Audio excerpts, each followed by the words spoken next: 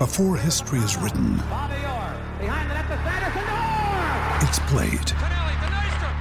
Before it's frozen in time, it's fought one shift at a time. Before it's etched in silver, it's carved in ice. What happens next will last forever. The Stanley Cup Final on ABC and ESPN Plus begins Saturday. Another day is here, and you're ready for it. What to wear? Check. Breakfast, lunch, and dinner? Check. Planning for what's next and how to save for it? That's where Bank of America can help. For your financial to-dos, Bank of America has experts ready to help get you closer to your goals. Get started at one of our local financial centers or 24/7 in our mobile banking app. Find a location near you at bankofamerica.com/talktous. What would you like the power to do? Mobile banking requires downloading the app and is only available for select devices. Message and data rates may apply. Bank of America N.A., member FDIC.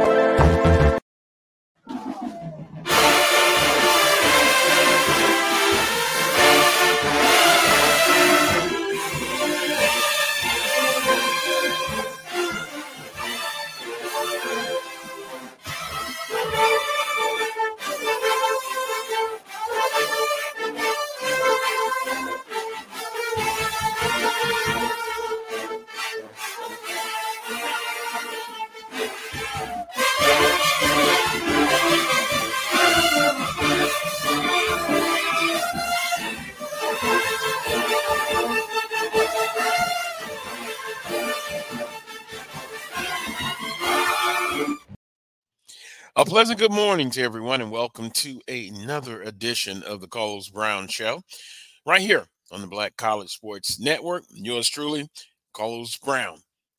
Here's the guest menu for February the 17th. Scheduled to join us, Charles Edmond of the Alcorn State Radio Network. Also, Coach Van Pettaway in the first hour will join us. Then in hour number two guests for you, Coach Hudson Fuller. He's a head football coach at Catholic High School in Baton Rouge, Louisiana.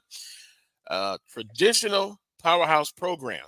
And two young men, student athletes from Catholic High, will join the Southern University football program. He'll give us all the insight on those two student athletes.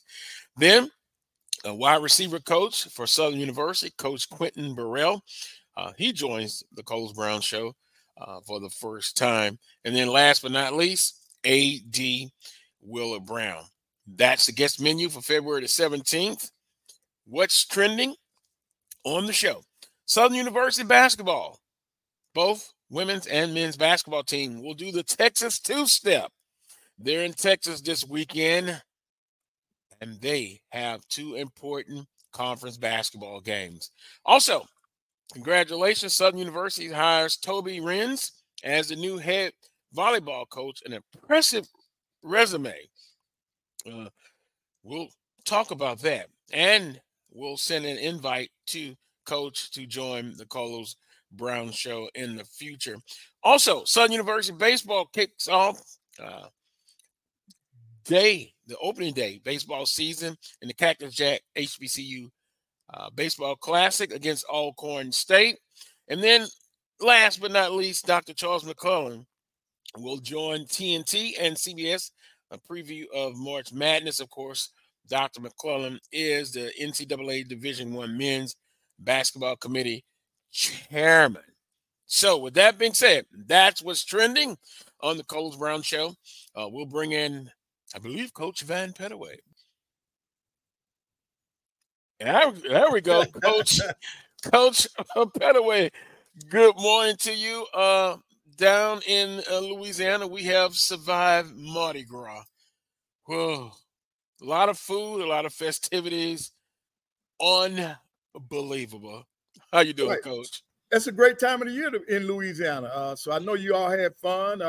Mardi Gras is always everybody looks forward to Mardi Gras every year. So I know you guys are having fun. I know sometimes it affects attendance because all the students want to go to Mardi Gras. Because when we used to when I was coaching, I was love for it to be Mardi Gras because that would take some of the fans out of the stands, not all of them, not all of them. So it's a great time to explore the state of Louisiana. With that being said, I guess we can see if we can introduce Charles Edmond of the Alcorn State Radio Network. There he is. Charles, good morning to you, sir. Good morning, gentlemen. Good morning. Good morning. Good morning. We'll get right into it, Charles. Basketball, the heat of the conference race. On the men's side, Southern University is in first place, but as Coach Pettaway told me, I should be very happy, and I am. However, the Texas two-step, now everyone is gunning at you. Southern University on the men's side have done a great job without their leading scorer, and everyone keeps asking me, what is the deal? I don't know, but Southern University men's basketball team now on a 6-game winning streak, and Demasi, to me, is the MVP. Coach Pettaway and Charles, here's a guy that will give you a good assist. He runs the floor. He's a general. He gets everybody involved, and then he can also hit a big shot or two when called on. Then on the women's side, Jackson State. Now, look, I got to eat crow. I predicted last week that. But did I know that Green, their leading scorer, would not play? So Jackson spanks UAPB. I was dead wrong. Shows you that sometimes predictions are just that. They don't come true. But anyway, men's and women's in the basketball conference race. What say you, Coach Pettaway? Well, on the women's side, I'm going to be honest. I think everybody's fighting for a second. The other seeds, I think the number 1 seed is going to end up being Jackson State. I think that's what Charles, a 3-game lead. So, and I just don't see them losing that many games unless they have just a complete total breakdown. And I don't see that coming. But they've played well. And the team that I thought that was going to give them a fight was Arkansas Pine Bluff. And you know, they had them at their place. And if Jackson can go in there and play as dominant as they did, it's going to be tough, man. It's going to be tough for somebody to take those ladies down. And so when you're looking at Grambling and Arkansas Pine Bluff at 8-3, everybody else is playing for 2 through 8. That's the way I see it. And then when you look down at the bottom, Prairie View, Alabama A&M, Bethune-Cookman, they're at 5 and 6. That's just a big battle, Charles. That's just a big battle for them to come out in terms of seeding. I absolutely agree, Coach Pettaway. And, you know, I previewed that Jackson UAPB women's game was maybe the game of the year at the time on the women's side. UAPB was without 2 players. Zay Green was injured. They were out another player. And yet Jackson State took full advantage. And, yes, it is a race for second place, 2 through 8. There's no question that Jackson State is the best team on the women's side. And, Carlos, you talk about eating crow. I think we can bring some receipts into this conversation. Remember back when Coach Kevin Johnson was hired? Remember what I said? Well, maybe there's a little bit of slippage in the program. Year 1, got to get acclimated. I say they would be a 6 seed. I said they would be a 6 seed. Look at where they are. Was I dead wrong? Yeah. And that win over Alcorn, look, you're without the top scorer in the conference. Don't know. I mean, he played 20 minutes right here and had 20 points in the first 20 minutes. And yet Diamasi stepped up. You talked about what he's done. He hit the shot of the year, I think, for Southern right here. Big three to help pull that game out. So I think Southern University is in a nice little space right now. They're hot. And right now, I think it's their race now. They still got to play Grambling one more time, if I'm not mistaken. And that's going to be – that will probably determine the regular season title, the way it's going. Now, Texas Southern kind of in and out, up and down a little bit. But I think it's a two-horse race right now. You know, Texas Southern, Bethune-Cookman is probably the surprise team on the men's side as well. They're right here today. They've had 5 games decided by 6 points or less. They won some, they've lost some, so they could be in a better position. But right now, Southern University is definitely catching my attention, and they are the team right now gaining confidence with a first-year head coach, new staff, new players, different pieces. You're without your top scorer, and yet you still find a way. And that's what good teams do. Well, right. Coach, and then Carlos, like in Southern's case, Joseph is not there, but what you're doing, you remember I said this at the beginning of the year after a couple of games. I said the Southern had a lot of depth, and see that's showing. Their bench has been able to help that team all year. And then when Joseph, for whatever reason, most of the time this is a disciplinary thing, and Coach Johnson just hadn't elaborated on it. A lot of times, kids get the big head. I'm not saying that's what has happened. Or a lot of times they have conduct that's detrimental to the team, and we as coaches, we have to jump on that. And if that's the case, Coach Johnson has done that. But this is what it also does, helps. If this is the case with Joseph, it is showing him that the team can win without him. So that ought to help him in his recovery process, because now he says, hey, I want to be a part of this. So I'm going to do whatever it takes for me to get back. But Coach Johnson is doing an outstanding job. He's not making excuses. He's just going out there playing, man. And on the defensive end of the floor, they just do so many different things that's what has helped them with this winning streak. That's what's helped them to be in first place, because they defensively, they throw you off. They get you out of your rhythm because of the different things they do. And then, Charles, to piggyback on what you said about Bethune-Cookman, man, I just love the way they play, man. They really do a lot of things. With that one game that they had here, I don't think they didn't play their best basketball. But I'm gonna tell you what, man. When I watched them the other night. They get after people, man, especially at home. That's a hard out to beat them at home now, because they have a home court advantage. It seems as if that team doesn't give up when they're at home on the men's side. So you got to be ready for them. You got to be ready for Bethune-Cookman down the stretch. And the other thing, Carlos, I'm impressed with Kevin Johnson's demeanor on the sideline. Yep. You talk about, and Coach Pettaway knows players are a reflection of the coach. Got a chance to see Coach Johnson on the sideline when he was here, calm, and I don't know if that's what he really is, but he was calm, and we kept coming at him, and he was calmly making the substitutions. And I think Southern played with a lot of poise. I think Coach Johnson's pretty poised on the sideline. So, we know the previous coach was fire and brimstone. We know that. But Coach Johnson does the opposite. And I think his team plays that way. The confidence they had in non-conference, I think that's kind of carried over into conference. They blew the game at Bethune-Cookman, but yet they get right off the mat. And you see they're on this 6-game winning streak and a nice little run. And the interesting thing is, and you mentioned it may come down to Southern and Grambling State, but I'm gonna take the road that you got to win it one game at a time, and trust me, you don't think Texas Southern Prairie View will be ready for this Saturday, Monday. So I take a look at it one game at a time, and to your point, Coach Johnson, he really can coach. You see adjustments. Yeah, the team takes on the attributes of the coach as well. And then, too, someone brought it up to me. This time last year and the year before that, Southern was in first place. And then what happened? They crashed. So, I'm happy where they're at. They're in first place, but they've got to continue to be focused and keep the foot on the pedal and get it done. On the women's side, FAMU, let's give them some credit. They're playing very well. First-year coach, they're getting it done. Watch out for them. So when we look at it, as we stated before, it's going to come down to perhaps the last playing date on at least on the men's side, and then on the women's side, you're right. It's for second and third. But, hey, hats off to JSU. They continuously get it done with Coach Reed. Right, and she's got a veteran ball club. When you look at her roster, those ladies have been together for 3 or 4 years, Charles. You know that? And then, with COVID, some of those ladies will get a chance maybe to even have another year. So that's why experience really helps.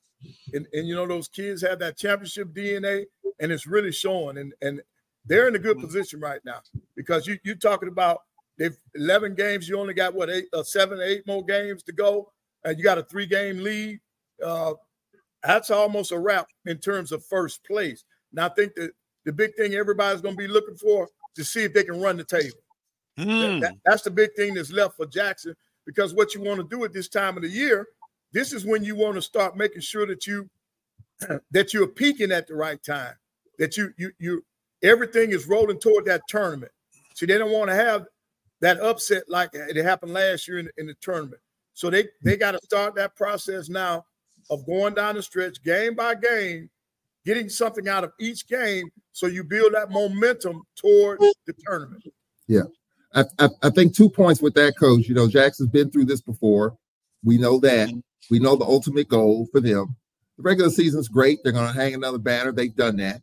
But getting it done in March, where all the spotlight is. Yep. We know what happened against Southern University in the tournament. And all the great things they did in the regular season, no one talked about that. Everyone talked about the game-winning shot that Southern had, and they went to the big dance. So I think they're hungry to get over that hump.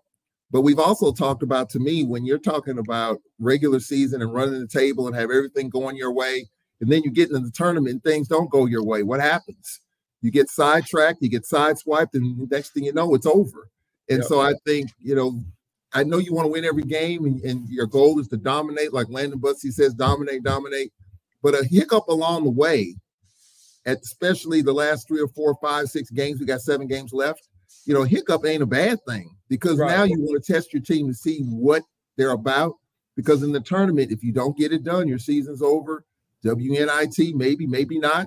So, you're not saying you're trying to lose games, but a hiccup here or there is not a bad thing, because Jackson State really, other than the Southern game, they were down double digits. That was the one hiccup. Another one along the way, they come here next Saturday. I think another hiccup wouldn't be a bad thing, just to test their mettle again as you try to ramp it up going into the postseason, into the SWAC tournament.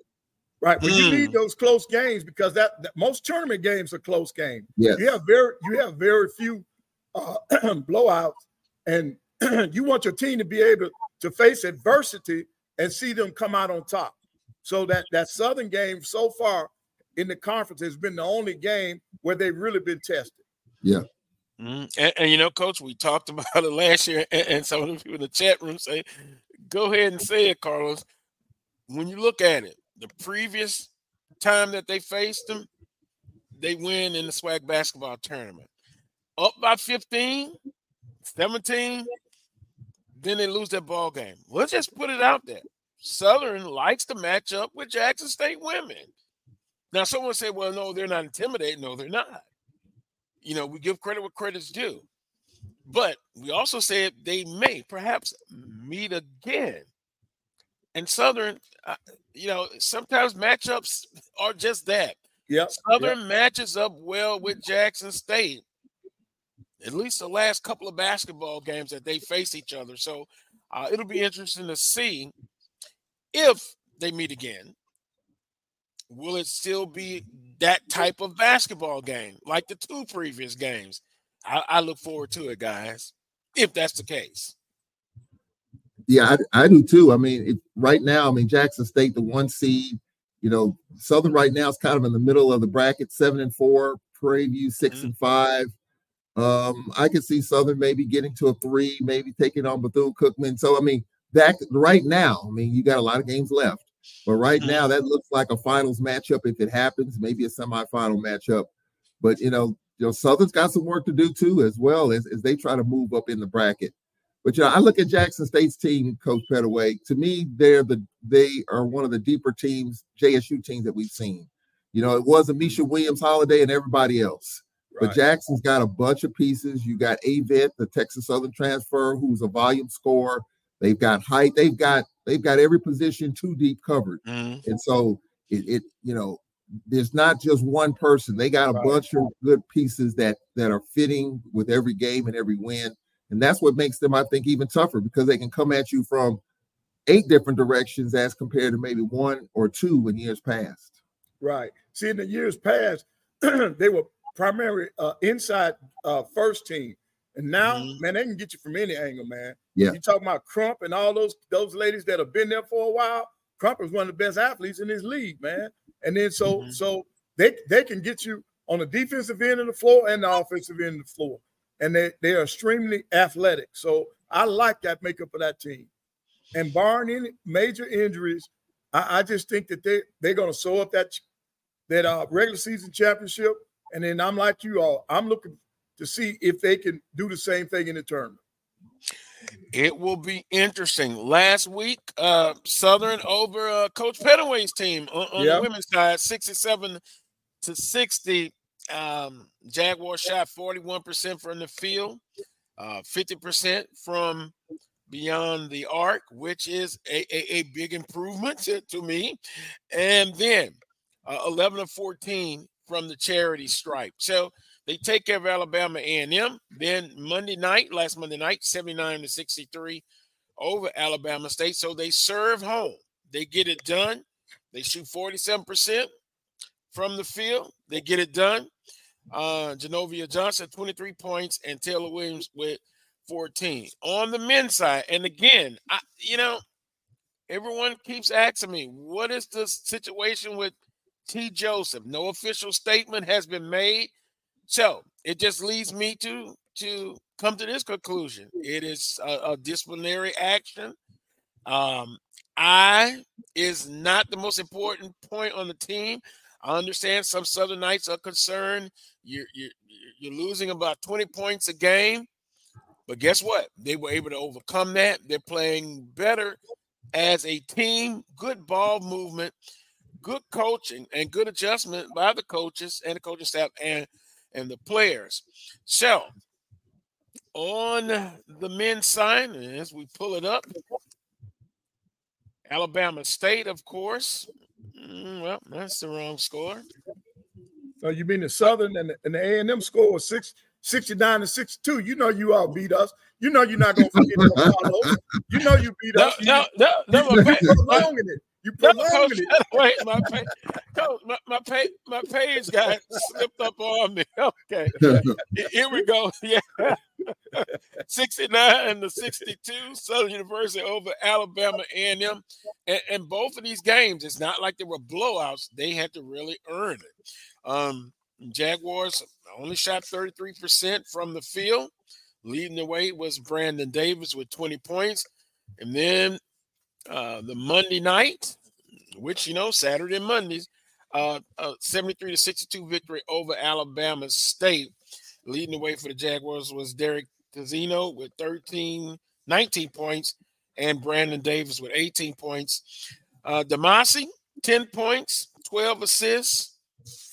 Getting it done. That's Avery Johnson territory when you start talking about 12 assists. And that's Avery Johnson territory now.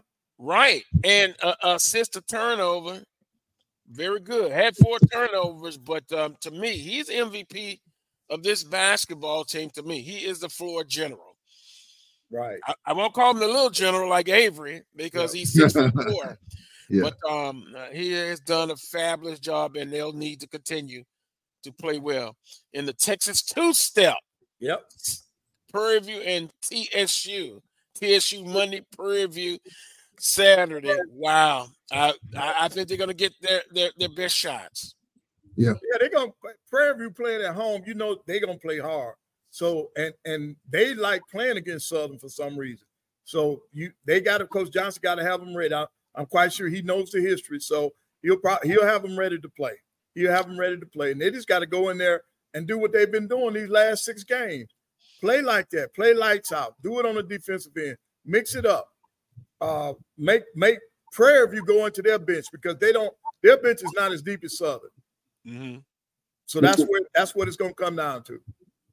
Coach Pettaway, I got to ask you one question about, if we look at these standings, and it's a bunch of road games left. I don't know if you all paid attention to it, but the road teams in the Southwestern Athletic Conference are flat out getting it done. Mm-hmm. I broke it down the other day. I mean, we've lost 3 games at home. Bethune-Cookman's lost 2. Jackson has lost 2. What's going on, Coach Pettaway, in your opinion, as to why is it that teams in our league this year are struggling at home?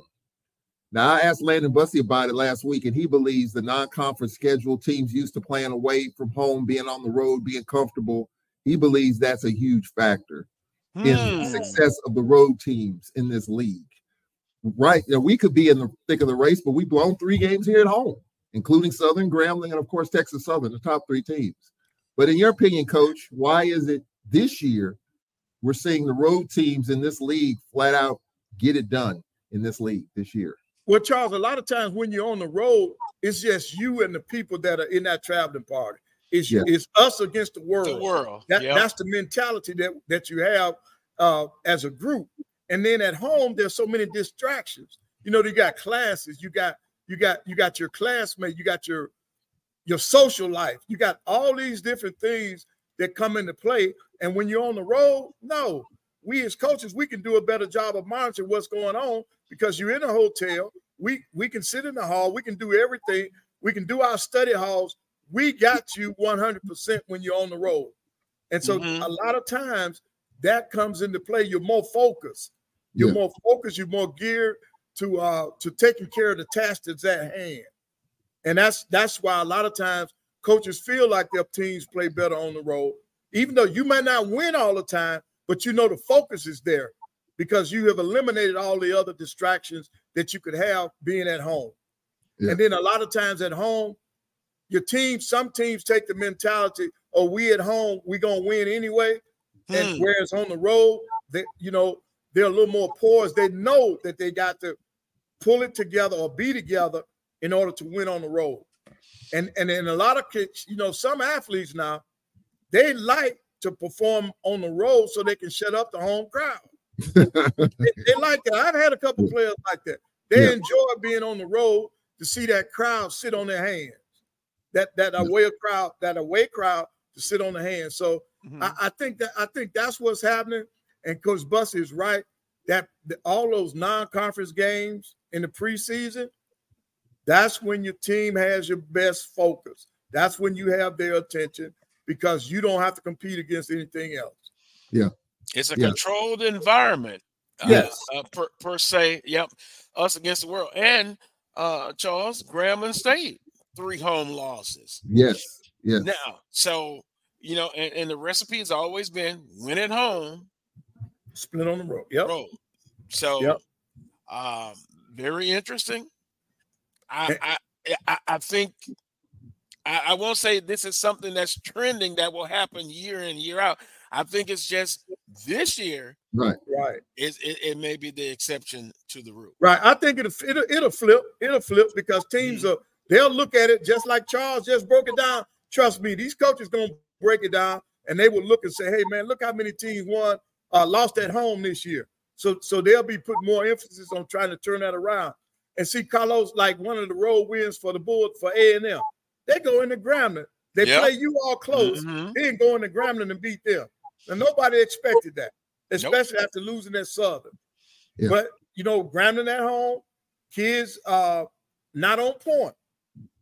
Because from the start of that game, Alabama A&M put their foot down. Yeah. And they took that game from the opening tip. Both teams were sluggish at first, and then A&M just took off with it. And they survived. I'm going to make an excuse, Coach, for Grambling, my alma mater. Here we go. I knew it was going to be an excuse. Excuses are for those who make them. That's what someone told me once. Mardi Gras. Go ahead.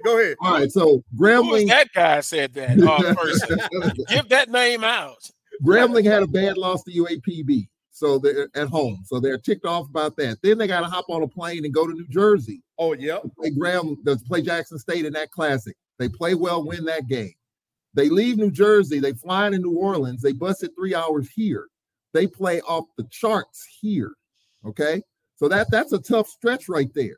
Yep. Then they come home.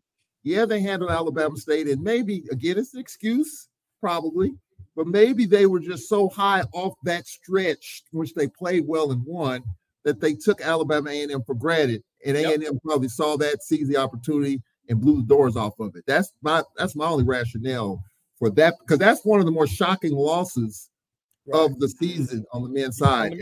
Absolutely. Yep. Well, I'm gonna give Alabama A&M credit. Yeah. Well, let's give them credit. They got it. They got it done. And for that one, if we allow that excuse, then what about the other two losses they had at home? And then it could have been another one. Coulda, woulda, shoulda. When Southern's up by 17 and they lose by 17. Wow. And that was with T. Joseph also playing. I don't know. It's just weird sometimes how these things happen. Let me take a timeout. We're overdue. When we come back, Southern defeats Alcorn in the Cactus Jack HBCU Baseball Classic. Got it off. Alcorn State looks to be improving to me. But Southern was a better team yesterday. Only used 2 pitchers. When we come back, it'll be more of the Coles Brown Show right here on the Black College Sports Network. Since 2002, Empowerment Resources, Inc., a nonprofit organization, has empowered more than 1,500 youth and adults in Duval and surrounding counties. Through its programs, Journey into Womanhood, Girls Mentoring, Life Skills for Teens, and parenting education coaching. To get involved with programs, volunteer, or donate, visit www.empowermentresourcesinc.org. Follow us on social media, facebook.com/empowerment.resources and instagram.com/empowermentJAX. The human voice has always connected audiences with experiences. Major brands all across America have trusted Kever's voice time and time again. Conversational, powerhouse, intelligent, and sincere. That's the voice you need for your creative marketing process. KEAVERSVOICE.com. Kever's Voice, Kever's Voice, KeversVoice.com. Always on, all the time. Nope. Come on, him?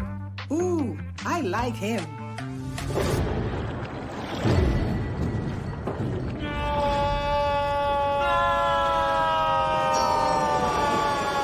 Quick, the Quicker Picker-Upper. Bounty picks up messes quicker, and each sheet is 2 times more absorbent, so you can use less. He's an 8. He's a 9. Bounty, the Quicker Picker-Upper. From novice to aficionado, find yourself here. High quality cigars plus personal customer service. Slow Burn is Waco's only mobile cigar lounge, featuring a meticulous, curated collection of premium cigars. Visit our website, www.slowburnwaco.com.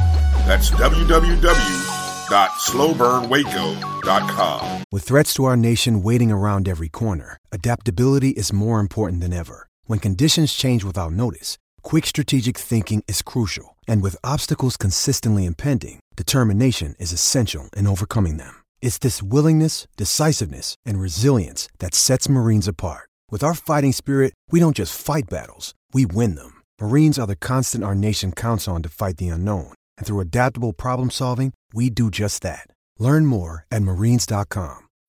When you need mealtime inspiration, it's worth shopping Kroger, where you'll find over 30,000 mouth-watering choices that excite your inner foodie. And no matter what tasty choice you make, you'll enjoy our everyday low prices, plus extra ways to save, like digital coupons worth over $600 each week. You can also save up to $1 off per gallon at the pump with fuel points. More savings and more inspiring flavors make shopping Kroger worth it every time. Kroger, fresh for everyone. Fuel restrictions apply.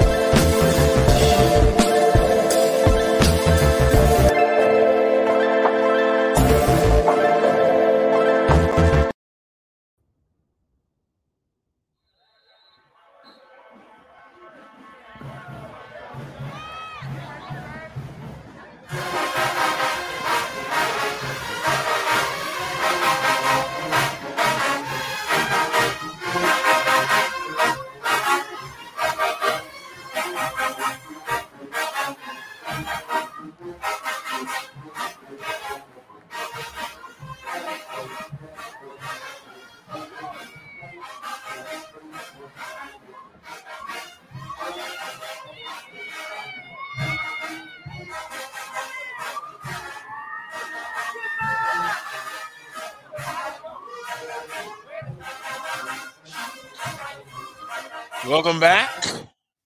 Welcome back to this week's edition of the Carlos Brown Show right here on the Black College Sports Network. You know, guys, we got to get Melody, the producer of the show, down for Mardi Gras.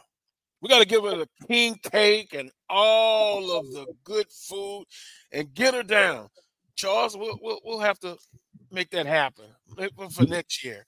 We definitely will. Once she gets down there, she may not want to leave. She might just want to stay in the Portland. I mean, that's just how thick Mardi Gras is. Melody says, I ain't ready. Yeah. It's not for the faint of heart, you know. Yeah, hey. Sure. But it's a festive time of year. Hey, Carlos, do you know that we have not talked about your Miami Heat for a while? And I know that you're upset. I know you're upset because the deadline has gone, and you did not like what you saw. I understand that. But for the last 3 weeks, we've been trying to figure out who are the top 5 teams in the NBA.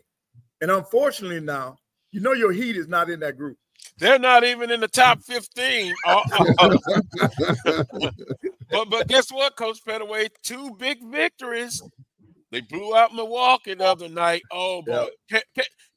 Can we talk about Doc? I don't know. Coach Griffin got let go. Not Doc Rivers in. That, you know what? And I still say it was a conspiracy that Damian Lillard is not at Miami. But guess what? Now they're saying Milwaukee is just not good defensively, and the stats bear it out. My top team, Boston, number 1, as much as I hate to admit it. And then I'm looking at the young bloods. OKC. Yes, sir. Probably 3rd, maybe. The Minnesota Timberwolves. Yep. Outstanding. Yep. Pat Riley, I know. Boy, wouldn't you like that young star for Timberwolves? Yep. Then, of course, you got Denver, the defending champions. So, oh, boy, yeah. Kerry says, no, boy, Doc Rivers. Doc is not the answer. No, he is not. But Carlos and Coach Pettaway, I don't know who is the answer when it comes to coaching. Okay, look at what the Bucks have been through in terms of coaches. Who is the answer? And not just for Milwaukee, for a lot of these other teams. Right. Who's the best coach in LA for the Lakers and LeBron? Is it Darvin Ham? I mean, I'm having an issue with coaches getting fired. Adrian Griffin should not have been fired, in my opinion. You're one of the best teams in the league. Was it Giannis? Was it conspiracy? Like, are these coaches really being listened to by these players? I mean, Are the players running the show? Yes, they are. Yes, they are. Yep. And so if that's the case, then what does Giannis want as a coach? What does LeBron want as a coach? There's only one organization that has that stability, and that's your Miami Heat. If you don't listen to Spo, Spo and Pat Riley are on the string. Pat Riley. That's right, Pat Riley. Yeah, absolutely. That's one coach that I think players in that organization are listening to, even though there's talk of it's time to move on from Jimmy Butler, put him in a better situation, whatever. That's out there. Shame on him. How many of these coaches are really just being listened to? Maybe the coach of Denver because they won the championship, but I'm just beginning to get a little bit perturbed that coaches being let go at a snap of a finger because a star or two wants them gone. And then what do you have to respond to that? I like Doc Rivers, great analyst, but Doc has not gotten it done with the Clippers, Philly. I don't know. I'm just wondering what these NBA players really want in a coach. Right. And that's a trickle-down effect. What you see in the NBA, it's happening for a certain degree, on the collegiate level. You got star players they don't listen to the coaches. And so when they leave college, they get to the NBA, they have that same mentality. And then if they end up being a star, then you see what you see now, where the players are determining who coaches the team. But now we'll go back 2 or 3 years ago, or it might be more than that now. What did Kyrie say? What did Kyrie and Durant say? They didn't need a coach. They didn't need a coach, remember? So you can see that the value of a good coach, man, that is diminishing, man, because of the mentality of the players. Because of the mentality of the players, and it's not just happening on the collegiate level. It's not just happening in the NBA. I've seen it in high school, man. Some of these high school kids are prima donnas. They don't want to play. That's why they end up at these prep schools, because the parents don't get what they want from that high school. Man, it's all over the place. So somebody has to put their foot down. Maybe with NIL in college, Carlos, these kids are getting paid hundreds of thousands of dollars. And if you're shelling out that kind of money, if you're a booster, if you're a part of a collective and you don't want that coach, hey, if you're a big time school that can buy that coach out and start over, keep that kid, that might be the trickle down effect too. Well, I'll go back a little further. You can go back to the Lakers and Magic Johnson. It's just started happening now. It's always been that way. Yeah. It has always been that way. And as Coach Pettaway said, you see it on the high school level. I worked in the educational system. You even see it in elementary school. You really do. And the genie's been let out of the bottle. Now, I know on one side of the argument, they will say, guys, that a student athlete has made millions of dollars for these universities. So they should get, paid in the NIL. But boy, it's still the haves and the have-nots. Right. And when we go back to what you guys were saying about, man, it's just a different day. I kind of like the old school way of doing things, but even when we look at football, it's gone. That's why, to me, it's kind of refreshing that Coach Graves, who's come on this show a couple of times, he gets it. He does it the old school way. Right. And I think you have to have that foundation, that old school. Yeah, I know things are different. You got to have a little bit of the new way of doing things, but you got to have that balance as well. But I don't know. In the NBA, they run it. Right. The star players, and someone would say, well, what about the role players? In the NBA. I still think they're important. They are very important. But you can't win without the role players. Yeah. All the star athletes, they need role players. A championship team needs a bunch of stars, but they got a star in their role. The role that they have for that different team, that's where they have to be a star in. But you got to have the role players, man, else you're not going to have a team. And then to your point, you looked at what you said earlier about Southern University. a lot of people concerned. I guess rightfully so. I'm not as concerned because, hey, they're winning. But I see ball movement. I saw it with Joseph there, but now you see it even more. But those players who have bought into what Coach Johnson is doing, that is refreshing to me. It's just refreshing. And, hey, we'll see how the rest of the conference season goes. But, man, if you're talking about I know Coach of the Year, that goes to the team that wins it all. But if I had to vote, and if I had to vote right now, yeah, say I have the blue and gold glasses on, I think Coach Johnson has done an outstanding job. And I think the best is yet to come. Right. Yeah. I agree with Carlos. Go ahead. I'm sorry. Go ahead, Charles. I'm sorry, Coach, but I'm just saying right now he's in a good rhythm. I think that's the best way to put it. He's in a really good rhythm. And, hey, I was dead wrong, at least to this point. You know, the squashing of the theory of you got to play your way into it. It takes a year to get your feet up under you. You know, Coach Johnson right now with some different pieces, and he's getting it done right now. Now, we'll add a little caveat to it, Carlos. Oh, I knew right it was now, coming. Southern's playing well. It's February. SWAC tournament's in a few weeks. If Southern can get over that hump in the tournament, then we can really have a deep conversation. It's a great year. It's a good year so far. But if something happens and they stub their toe and one and done in the SWAC tournament, we're going to have the same conversation. I will say yes, because I think Coach Johnson is the right guy for the job. And I think over time he will continue to build it. But in fandom, it's about right now. It's not looking down the road. Right now, Southern's playing well. And right now, they are the best team in the conference. I put Grambling too, but Southern right now is number one. They've won some tough games. Grambling stubbed their toe against A&M. So right now, the standings reflect who they are. Southern's the best, and Grambling second. And we'll see in the next week where they'll challenge Southern for the top. Right. Well, Charles, I'm going to tell you what I'm looking for. I'm looking for Southern.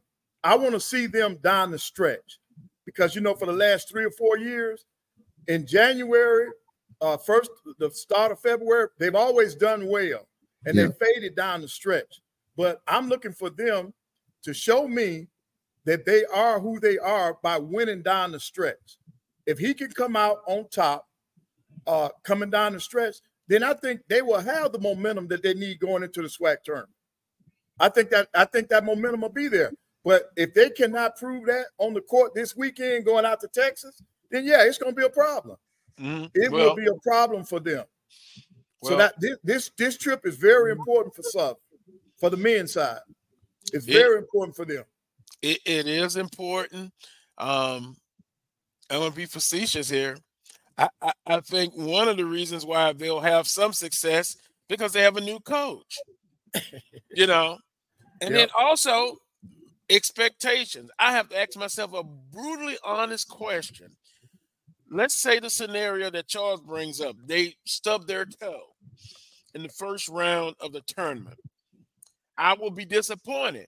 But then I go back and compare and contrast. And remember when we had Coach Johnson on? He said he wished they would have picked him last or close to last. They were picked 6. So right now, if they lose in the first round of the tournament and they say they finish second or third or the whole first in the regular season, they would have exceeded my expectations. Would I be disappointed losing in the first round? Yes. But I still say the best is yet to come. He'll have a good year of recruiting. And I've seen some of the players he's offered already.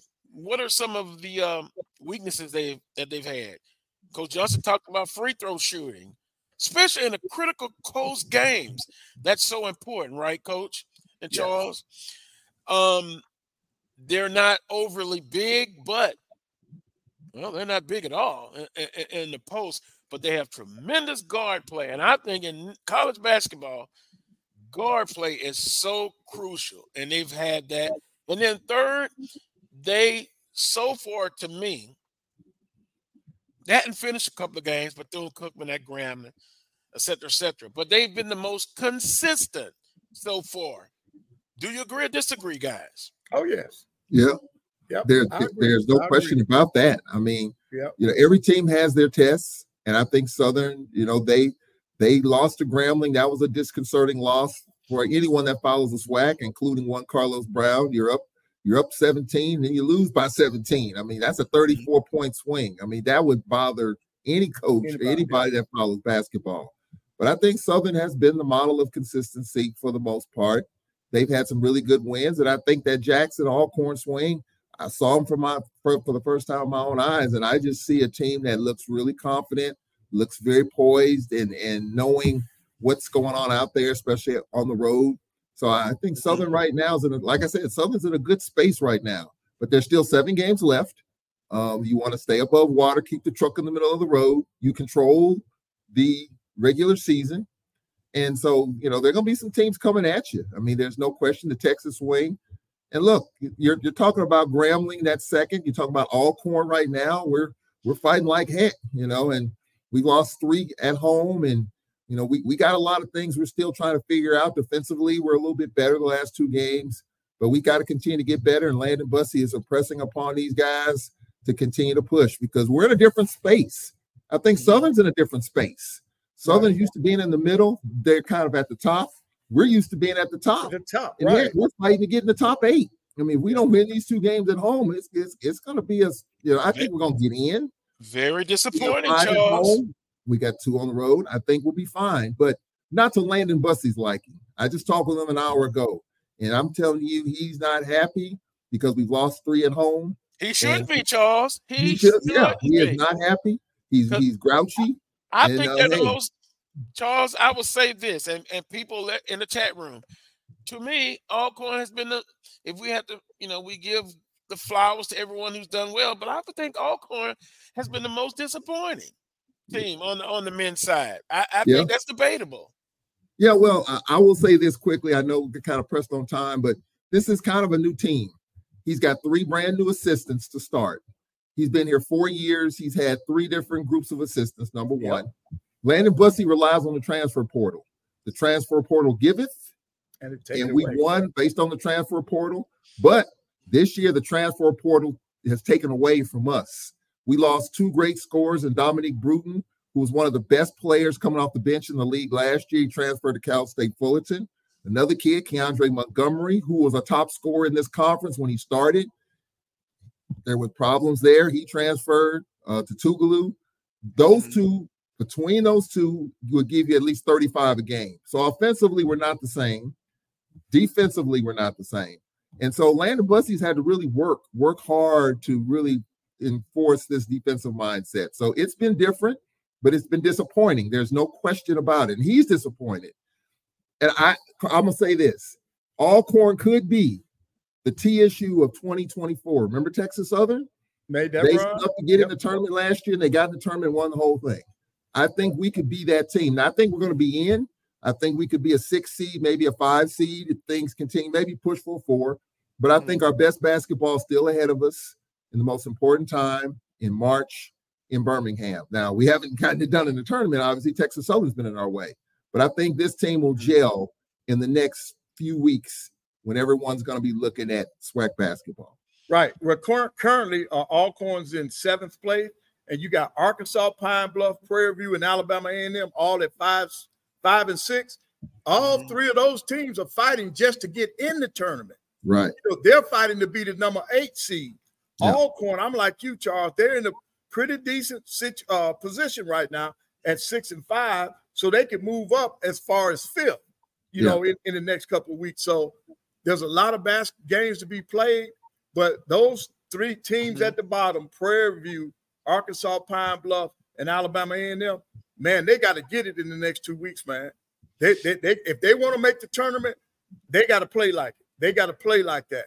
And then when you look at a team like Prairie View, who is also one of the teams that is used to being at the top, that's why this is a crucial weekend. And I know Coach Smith sees it that way. That's why it's going to be tough on the Jaguars today to go out to Prairie View because they're fighting because PV is fighting to get in the tournament. Right. And that's a lot on the line now. That's why I said I'm always concerned. That's why I say the Texas two-step. it's going to be tough. I got a text message. Also, Southern and rebounding. They could improve in that as well. Yeah. I want to mention that. But I don't know. Very convincing, Charles and Coach Pettaway, but somehow I'm just not convinced 100% about Alcorn. Well, I'm gonna add another little caveat. Now, you can't discount any game, but the way the SWAC format is in scheduling, some teams are only going to play one time, right? Right. There are 4 teams you're going to see once. Last year, we were 3-1 against those teams that we saw one time. We beat Grambling, we lost to Southern, we beat Alabama State and A&M. This year, we're 1-3 against those teams. The only team we beat was A&M. Coach Pettaway was there, and we were lucky to get out of Huntsville with that one. Right. So those 3 losses are huge. We lost to TSU. Okay, that's one that's out of that. We play them twice, but we lost to Grambling and Southern. That hurts. Yep. That's going to prevent us from moving up too far up the ladder. That's why I said a 4 or 5, because we don't have the tiebreaker on those teams that we play once, and we hope those teams stumble like a Southern or Grambling. Could happen, probably not. So I think that's another piece too. But I think for Alcorn, I think our best basketball is still yet to be played. I think we're going to be tested today with Bethune-Cookman. Reggie Theus is doing a really good job. Yeah. We got to get this one if we want to hope to move up. If not, we're going to be sitting right in the middle of the quagmire and we're hoping for some other stuff to happen, and we got to pick ourselves up off the deck. 4 or 5 minutes left, and Charles and Coach Pettaway will have to get ready for their broadcast, so we appreciate them coming on. Games to watch for both today and Monday. And I'm taking a peek in the chat room, and great discussion as usual. I still say FAMU women, I'm giving them the special kudos. They're doing very good. They're moving up. I circle them, watch them as far as when the rest of the conference season and then in tournament action. They have really improved. UAPB women, we'll have to see their leading scorer.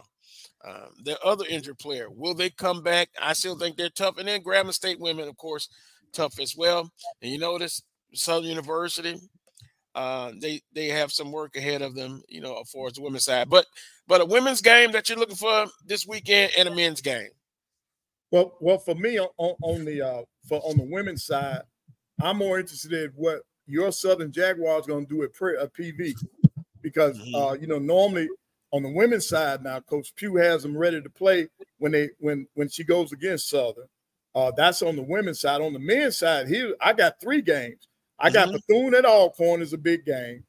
I got Grambling. Are they for real? Are Grambling men for real? Because they go into Texas Southern. And they're on the road. Yep. And then the game. They're on the road. They'll be. And the game we've been talking about, Southern at PV. So on the men's side, I would have to take the 3, those 3 games. That's what I'm looking. I'm looking at those results. Charles, and then we'll get in quickly about Dr. McClellan and being on the special with TNT Sports and CBS Sports previewing March Madness. But Charles? On the women's side, the one game is going to be intriguing to me, and we talked about FAMU. They got a player, Grizzle, who is one of the better players in this conference. Yep. Grizzle, I mean, she just shot lights out against us when we went down there. She'll be here Monday night. I want to see how FAMU steps up in a big-time environment trying to knock off Jackson State. That's an intriguing matchup for me. I think Jackson State will get it, but I want to see if Grizzle can continue to – I mean, she's averaging almost 30 a game, if I'm not mistaken, like 27 or 28 the last 4 games. I'm anxious to see what Grizzle's going to do. And then on the men's side, I'm anxious to see this Grambling-Texas Southern matchup, to see if Grambling can get off the deck and win at TSU. I mean, TSU still has a chance in the regular season. I think the loser of this game probably isn't going to get there. I think the winner stays in the conversation. The loser of this game probably won't win the regular season. Hope to stay in the top 4. So that's one of the men's and women's matchups for me. Both of you guys have excellent choices on the games. Dr. McClellan, He's a chairman of the NCAA basketball committee. He's going to join them on set, TNT Sports and CBS Sports. That's a great accomplishment, and Dr. McClellan has earned that right. What are your thoughts on that? I think it's great for the SWAC. It's great, number one, for him, but it's great for the SWAC for him to be in that position. The only downside to that, when they get ready to discuss SWAC team, he has to leave the room. But other than that, I think it's a great spotlight on the league that he's commissioner of. And for me, I always like to follow the ebbs and flows of March Madness, where the SWAC fits in, play in, 16 seed, whatever. I would like to see where we stand as a league right now with the non-conference wins and where this league stands. And I think with this show, I think it's a great idea because it kind of gives you a sneak peek in terms of what we could be looking at. I don't think much is going to change in terms of the SWAC seeding. I don't. Right. I've said it. November, December is where that's determined. We won a handful of games, yes, but not enough to move the needle to move up as far as a conference as a whole. So I think what you see today is probably the way it's going to be in March. Maybe we move up a half a notch or maybe one slot. I don't see it, but it could happen. But it's a good way to see where we are right now, because March Madness is here. In another month, it'll be here, and I don't think much is going to change. So I'm glad we're able to get a sneak peek in terms of where the SWAC and the MEAC, if you follow HBCU, where they will probably fall come March Madness. So I don't see much changing, but it's just good to see. Coach Pettaway, I think they'll listen one day. Yeah. These non-conference games, all these money games, you say you have to do it. So that's where we are. Yeah. You got to have some balance in it. Yeah. And if you don't, we will continue to have this conversation until we are ready to throw up. Yeah. It's just, it is what it is, Coach. They know what has to be done, and they won't do it. They won't listen to you. They won't listen to you. So, yeah, we got a few more victories, but we need a lot more, and we got to have better scheduling and balance. We've said that about 100,000 times over the last 20 years. Hopefully, it'll change. Don't see it. Nope. Don't see it. Well, on that note, guys, you have a great broadcast. We got A.D. Wheeler Brown standing by. Also, I'm scheduled to talk with Coach Hudson Fuller. Looking forward to that. And also Coach Quentin Morrell. Played at Notre Dame, coached at Grambling State, now the wide receiver coach at Southern University. So we'll talk about that. Guys, have a great broadcast. Last week, Coach I did it for you. I did it for you. I did it in your absence, Charles. and Coach Pettaway, when the next contract comes up, I'll have to bring that up. We might have to put that, not to do it, but anyway, all right. We appreciate it. We'll see you next week. All right, guys. All right. We'll take a timeout. When we come back, A.D. Wheeler Brown, we continue with the Coles Brown Show right here on the Black College Sports Network. We're back. It's time for the 2024 Urban NerdCon. Join us in Atlanta, Georgia, April 26th through the 28th at the Cortland Grand Hotel. Special guests include Underworld creator Kevin Grievous, Gary Gray from Fairly Odd Parents, from Nickelodeon, Giovanni Samuels, the Science Machine Michael Green, the Sci-Fi Sisters, and from Spaceballs and Star Trek Voyager, Tim Russ. Hi, I'm Tim Russ. Join me April 26th through the 28th at the Cortland Grand Hotel in Atlanta, Georgia for the Urban NerdCon. Our heroes, our villains, our stories, everyone con. I'll see you there. Live long and prosper. Visit theurbannerdcon.net to get your buy one, get one free badges before the price increases. Remember, our heroes, our villains, our stories, everyone's con. See. Ryan Reynolds here from Mint Mobile. With the price of just about everything going up during inflation, we thought we'd bring our prices down. So to help us, we brought in a reverse auctioneer, which is apparently a thing. Mint Mobile Unlimited Premium Wireless. How to get 30, 30, bit to get 30, bit to get 20, 20, 20, bit to get 20, 20, bit to get 15, 15, 15, 15, just $15 a month? Sold! Give it a try at mintmobile.com/switch. $45 up front for 3 months plus taxes and fees. Promo rate for new customers for limited time. Unlimited more than 40 gigabytes per month. Slows full terms at mintmobile.com. Your brain needs support, and new Ollie Brainy Chews are a delightful way to take care of your cognitive health. Made with scientifically backed ingredients like Thai ginger, L-theanine, and caffeine, Brainy Chews support healthy brain function and help you find your focus, stay chill, or get energized. Be kind to your mind and get these nootropic chews at ollie.com. That's OLLY.com. These statements have not been evaluated by the Food and Drug Administration. This product is not intended to diagnose, treat, cure, or prevent any disease. You there.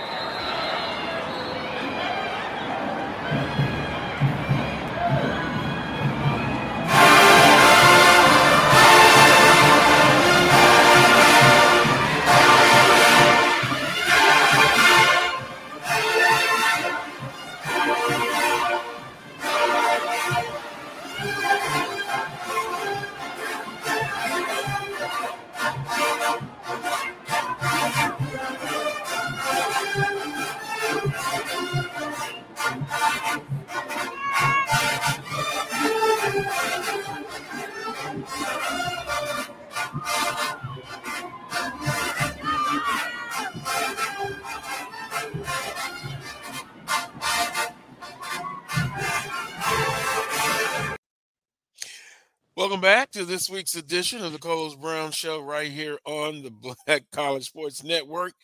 Yours truly, Carlos Brown, joined now by A.D. Wheeler Brown. Good afternoon, Wheeler. Don't tell me it's a snowstorm in Baltimore. Yeah, we got about 3 inches between last night and this morning, so it's a little tough out there. Not too bad though. Not too bad.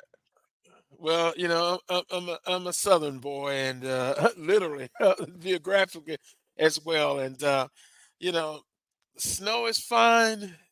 We don't see it that much, but maybe 5 times in the last 11 years. Okay. That's a lot. And it's not a good thing driving here in Baton Rouge with snow and everything. We're not accustomed to it. But look, Wheeler, the shout out to Southern Van and doing the Mardi Gras season. You got to be in great shape, I think, marching those parades. I did it years ago. But though, yeah, you know, Dr. Greg used to always say that he had the best conditioned student athletes on campus. And I'm thinking about those long parade routes. And also shout out to the Sonic Boom of the South. You know, with Usher during the Super Bowl, you know, it shines a light on HBCU bands. So whichever band is doing something in that way, we give them the accolades. HBCUs are the flavor of the month.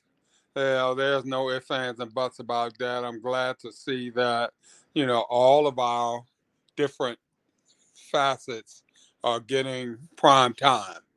You know, administrators, our bands, you know, just our universities overall. And, you know, we need to definitely take advantage of it while we can.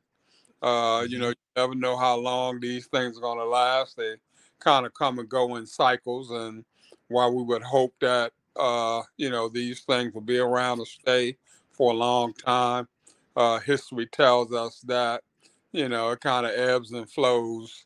So, you know, we need to definitely take advantage of it while we can. And you know, the state of HBCU athletics, we also can look at, you know, this university as a whole.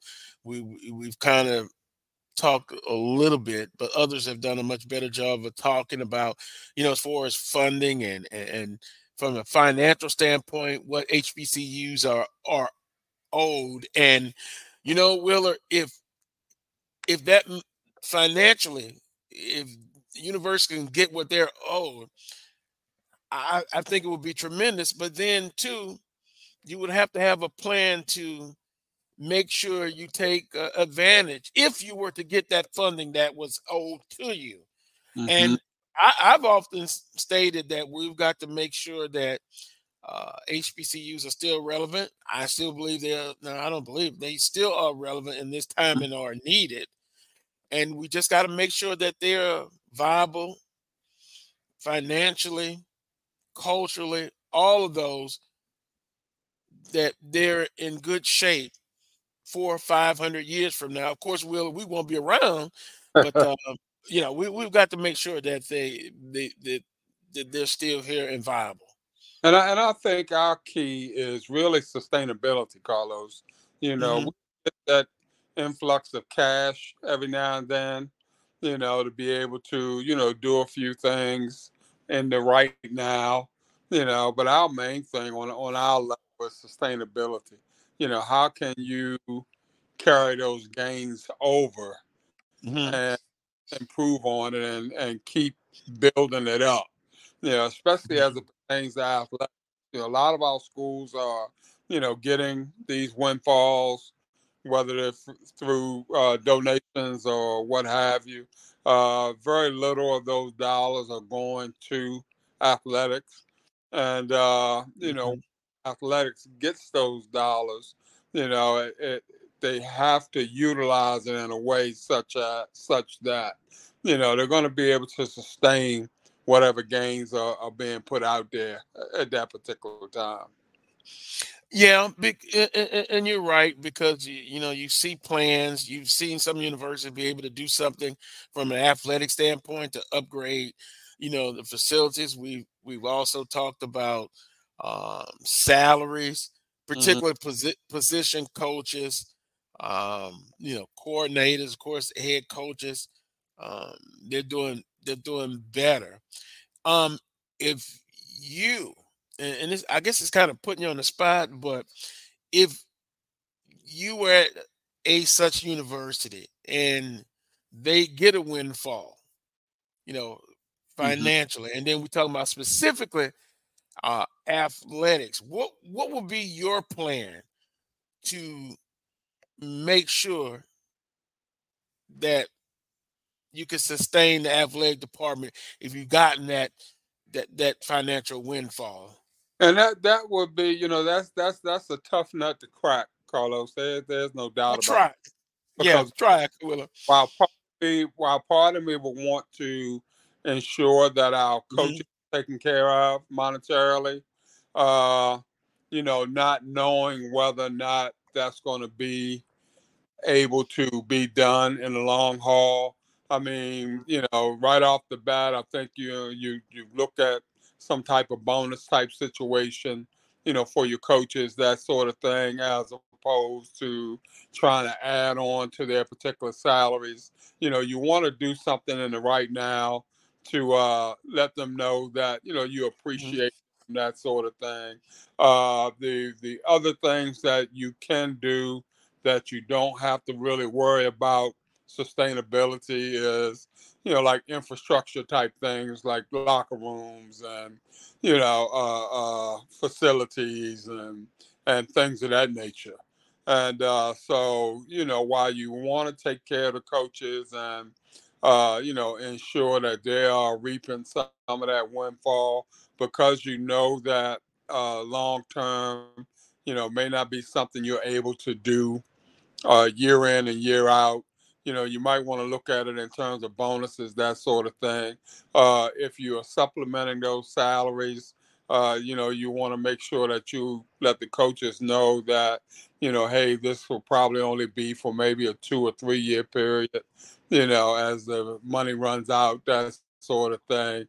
Other than that, Carlos, if you can get with Institution Advancement, see how they are investing, their particular dollars, that sort of thing, and see if it's feasible that athletics can, piggyback on some of the things that they're doing, because obviously they're getting funds on a regular basis, and hopefully they probably have some mechanisms in place to kind of ensure that they're able to sustain some things. Endowments and things like that are big, but in order to reap a windfall from an endowment, you got to have a big endowment to begin with. So it's not something where you can throw a few $1,000s into an endowment and then just take the interest off the endowment every year. If you're talking $50,000-$60,000, you're not really going to move the needle that much, that sort of thing. Yeah. You need some people in your corner that know how to do these things, that are abreast that what it takes in order to make these kind of things happen, and that are willing to partner with you in terms of looking into different and creative ways to get those things done. So we're kind of, we've often talked about short-term goals and long terms, and you got to do a little bit of both.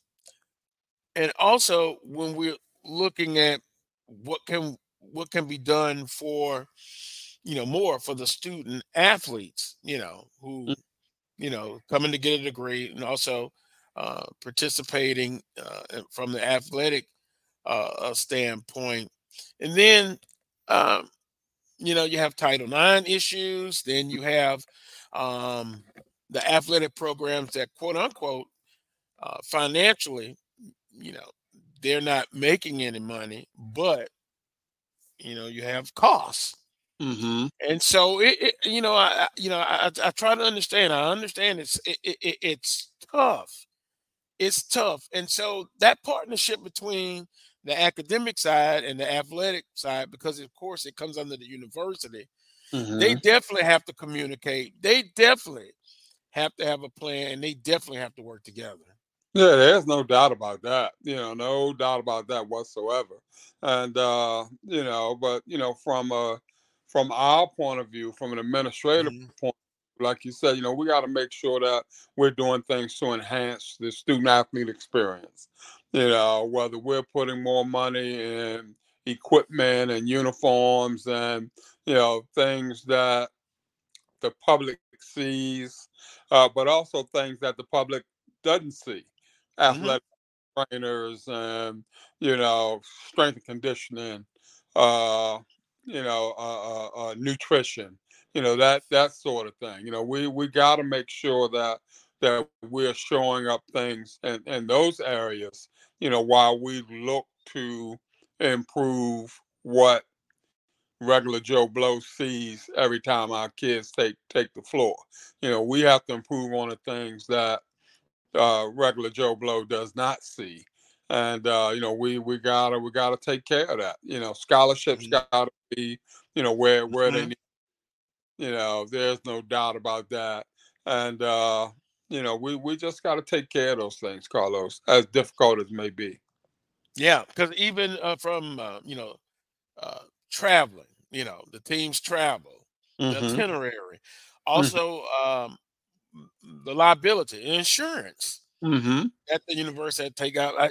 Some of those things I didn't think about until a few years ago, and had it explained to me, and maybe I need another refresher course.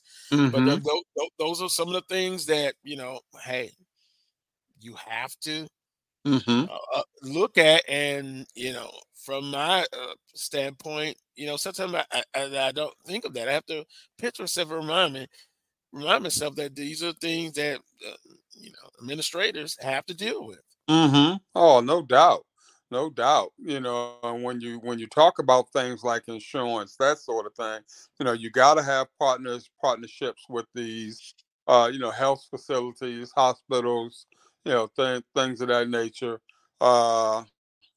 You got to have good relationships, with your team doctors and things like that. And you got to ensure that the kids are getting the best of care, all around. and we know now, back when we were coming up, or at least, when I was active in the game, we pretty much survived off of 3 square meals a day. Well, that ain't happening now. Yeah.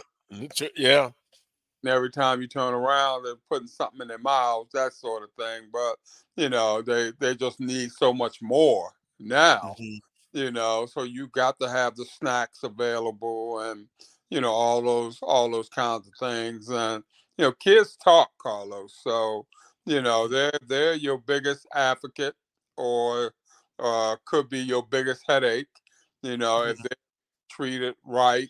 They're out there, they're talking about, how well they're being treated. And the flip side of that is also the same. If things aren't the way that they should be, then, those kids are going out there, they putting it on social media, all that sort of thing and stuff. So, they can help or hurt your program, at the click of a telephone or keypad or what have you. So, you gotta be mindful about that. No doubt about it. Visiting with Willa Brown, AD Willa Brown. We're going to take a time out. And when we come back, it'll be more of the Carlos Brown Show right here on the Black College Sports Network. If you think all pads are exactly the same, think again. This is Always Ultra Thins reinvented with the Always Triple Protection System. This pad wicks gushes 90% faster, absorbs even more so you can feel dry, and locks odors in. Rethink your pad for up to 100% leak-free and odor-free comfort with the totally reinvented Always Ultra Thins. This is always like never before. The Cuvée Group is a Florida-based marketing and training consulting firm. We help businesses communicate to their target audience and engage them in conversation. We also help to expand their audiences, which will ultimately result in growth for those organizations.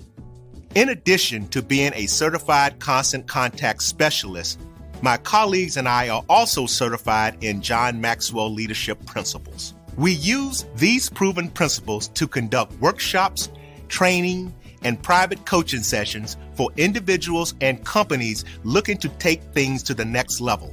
Contact us to schedule a free consultation. Issues today, don't delay, call Cuvée. As technology continues to bring changes to the world of education, it's time we also reimagine teacher professional development. Gone are the days of one-size-fits-all learning that can only be accessed at a specific time and place. The Stride PD Center is an on-demand library of mobile-friendly courses that allow educators to learn anytime and anywhere. Our dynamic courses provide bite-sized learning and help educators advance their knowledge while also gaining professional development hours. The best professional development plans are those that include a level of flexibility and choice for educators. Whether you're a teacher, school, or district, visit us today to take charge of your learning. If you're struggling to lose weight, you've probably heard about weight loss medications like Wegovy or Zepbound, and you might be wondering if they're right for you. Meet PlushCare, a leading telehealth provider with doctors who are there for you day and night to partner with you in your weight loss journey. If you qualify, they can safely prescribe you medication from the comfort of your own home. To get started, visit plushcare.com/weight-loss. That's plushcare.com/weight-loss. plushcare.com/weight-loss.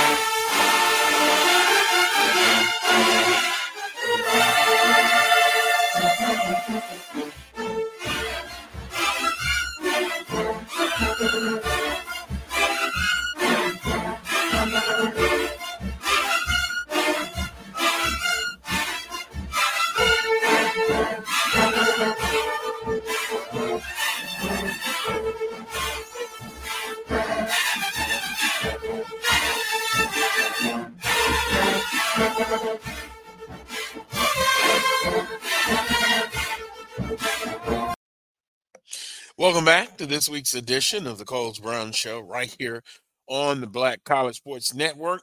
We're going to be joined now by Coach Hudson Fuller, head football coach at Catholic High School. There he is, Coach Fuller. Good afternoon to you, sir. Welcome to the show. Thank you for having me. Well, it's your second stint. I was looking at your bio at Catholic High. Previously, offensive coordinator, 2017 to 2019. And congratulations on a state championship this past football season. Talk about what it means to be back at Catholic High School. Yeah, really, it's just an honor to be in the position I'm in. It's a place that just has great values, and to be a part of it and try to represent those values in a positive way is something that I take real seriously. A lot of people that support the program and an expectation of excellence, which I really enjoy. So I'm excited about being here and the future that we have. Yeah. Well, once again, congratulations. Boy, got a chance to see Catholic High School via television this past season. Outstanding season. 2 players that will be furthering their careers at Southern University, Barry Remo II, a running back, and Jalen Wood. I know you can talk about them and give us some insight. What is Southern University getting from these 2 student athletes into their program? Yeah, I mean, obviously they're great football players. I think they wouldn't be getting the opportunity if they weren't. But the biggest thing is their character and the people that they are. Both of them are on our leadership council on our team, which is a highly selective process. And Jalen was awarded our captain award this year. So, I'd say that's the biggest thing is they're going to bring just a positive addition to that team's culture and a work ethic. They've got a winner's mindset. They're really focused and goal oriented. Jalen, he plays defensive back and corner, and just a really tough and gritty kid. And always somebody that was kind of the best with his back against the wall. Didn't care, if he was getting credit for things or not. He was, just wanting to compete and win. And Barry, really kind of a quiet leader for us, but somebody who, everywhere he goes, people respect him. And he was at his best in the biggest games. Each game throughout the course of the year that we played a bunch of them, but the big ones. He stepped up. I think he saw it the most in the state championship. He had a great night that night, and he's the guy that always kind of rises to the occasion. And you talked about, and that was going to be actually my next question. You already covered it about these 2 individuals off the field. Where do you see, if we kind of can project in the future, what do you see their impact in a year or 2 at Southern University? Yeah, on the field, I think they're going to be able to contribute and help wherever they fit within the depth charts and things like that. But one thing I can say without a shadow of a doubt is they're going to be able to lead. Whether they're playing early or not, I think they're going to be people that they know how to do things the right way, and so they're going to be able to step in and help that team work towards being great and be good people in the locker room. They're going to take care of their business in the classroom, things like that. So, I think that's really going to be the biggest thing that they're going to start with, regardless of where they're at on the depth chart, is they're going to be people that really help this team by being leaders from the get-go. And Coach Fuller, talk about the relationship. I don't know who per se recruits or the staff of Southern University, but can you talk about, if you can, Southern University coaches coming there and establishing a relationship with the Catholic High football program? Yeah, so really that goes way back. My former stepdad is Mark Orlando, who was okay. Yeah, he was offensive coordinator there for a long time. So I personally grew up on the sidelines at Southern, being a water boy and stuff like that. And so Coach Graves was on the staff, when I was a little kid. And so really, as soon as I got the head job, we connected and these are guys that we were talking about. And so really, they have done a great job of recruiting our school from the get-go, which to me means a lot. At different different time periods, it's been a school that we've seen come through and sometimes not. And so it was great to see, from the beginning, they were committed to coming and recruiting our players and establishing a relationship and that kind of thing. That's very interesting, Wheeler. Mark, Coach Mark Orlando, and I didn't know that the connection. See, you always find out some information and learn some things. Coach, winning the state championship. Now, how about your expectations for your football program for 2024? I know you guys always play a tough schedule. How do you deal with the expectations of coming off a state championship, now preparing for the next season? Yeah, the biggest challenge of high expectations is sometimes people can lose sight of what created those expectations in the first place. So that's kind of the biggest thing for us is we got to focus on getting better. We got to really be where our feet are, focus on getting better one day at a time, and really look at this like we're creating a new team from ground zero. And that's really kind of our process every off season, regardless of how the season before ended.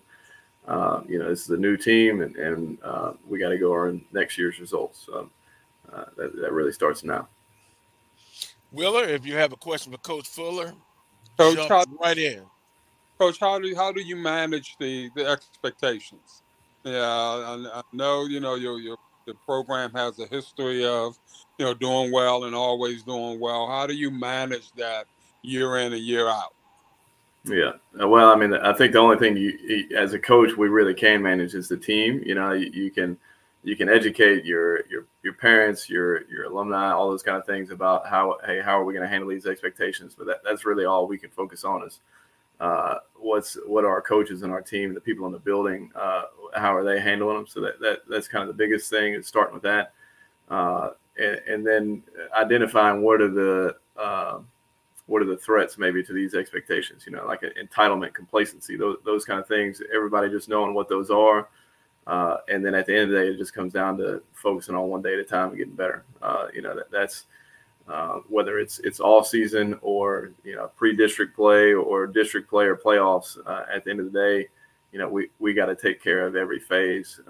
And if we do that really well, the results kind of take care of themselves and those expectations get met. But, also, I think people talk a lot about expectations and they think of winning, and we try to see it more as what are our expectations are about, how do we practice? What are the things that we allow in our program in terms of culture and things like that? And those are our real expectations. And if we take care of those things, and then the win-loss category kind of works itself out. So that's how we try to manage it. Where do you see yourself, Coach, 5, 6, 7 years from now? I got to preach my own or follow my own preaching of being where my feet are, and when I got started coaching, I definitely wanted to be a head coach and be able to put kind of my own print on a program and things like that. And so now that I have the opportunity to do that, I'm more committed to serving the people that I'm connected to, and our players, our coaches, their families, and trying to use this sport as something that connects people to God as well. So, trying to do that one day at a time, and let God kind of take care of the rest. All right. Well, best of luck, Coach. Best of luck.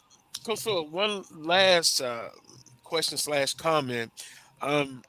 On the show, we've talked about the impact of the transfer portal, and for your program, a lot of your student athletes, not only on the football team but throughout the other athletic sports, they have an opportunity to go on to the next level.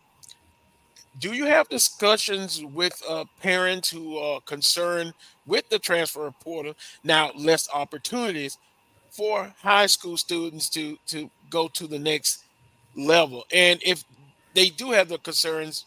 How do you kind of relate to them that it's still other opportunities, albeit not on the FBS level, but on FCS level, Division II, etc. Yeah, I mean, everywhere you go, everybody wants to play Division I sports. That's kind of the goal of everybody. And that, because of the way that things have worked, well, now there's more people, inside of college that are working towards that level. So for us, one, trying to learn on the go and see, how this rule change, what kind of evolution we have to make on the high school side.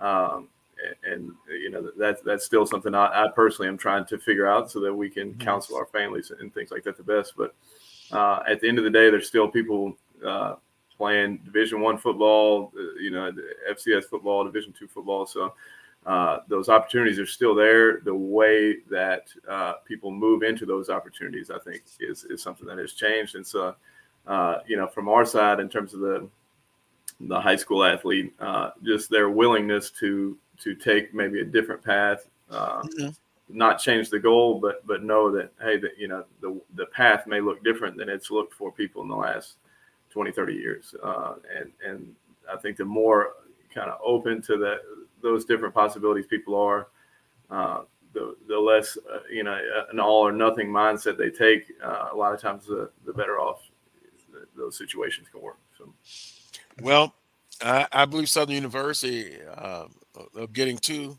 excellent student athletes to their program. They come from a winning program, a disciplined program, a strong academic program.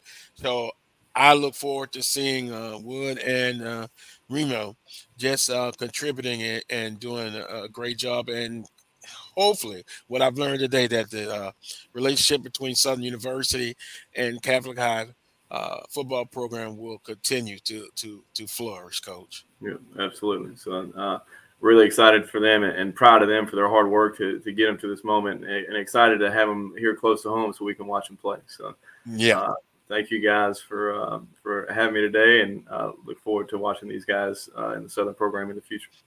And best of luck. We appreciate the time, and best of luck and success for the 2024 football season, Catholic High. Appreciate the time, Coach. Enjoy the rest of your weekend. Awesome. Thank you. All righty. That was Coach Hudson Fuller, and I had him on to Wheeler to talk about their program. They have an outstanding program, and it's always about building relationships. And I to learn that he had a relationship with Coach Graves. And I didn't know about Coach his relationship with Coach Mark Orlando, former Southern University offensive coordinator. So hey, you live and learn. It's always it's good to find out new information. Well, it's always great when people can come on and sing praises about your coaching staff and that sort of thing. When I was at a few schools, AD always feels the complaints about, well, I haven't seen a football coach and I don't know how long, or not coming by the school and all that sort of thing and stuff. So, it's great for folk to come on your show that's in that arena, and talk about the relationships that they have with the current coaching staff and things of that nature. And so that's refreshing right there, Carlos. No doubt about that. Yeah. Well, our next guest, I've talked to several of the coaches, had them on the show. Coach Burrell is intriguing. I've looked up where he played his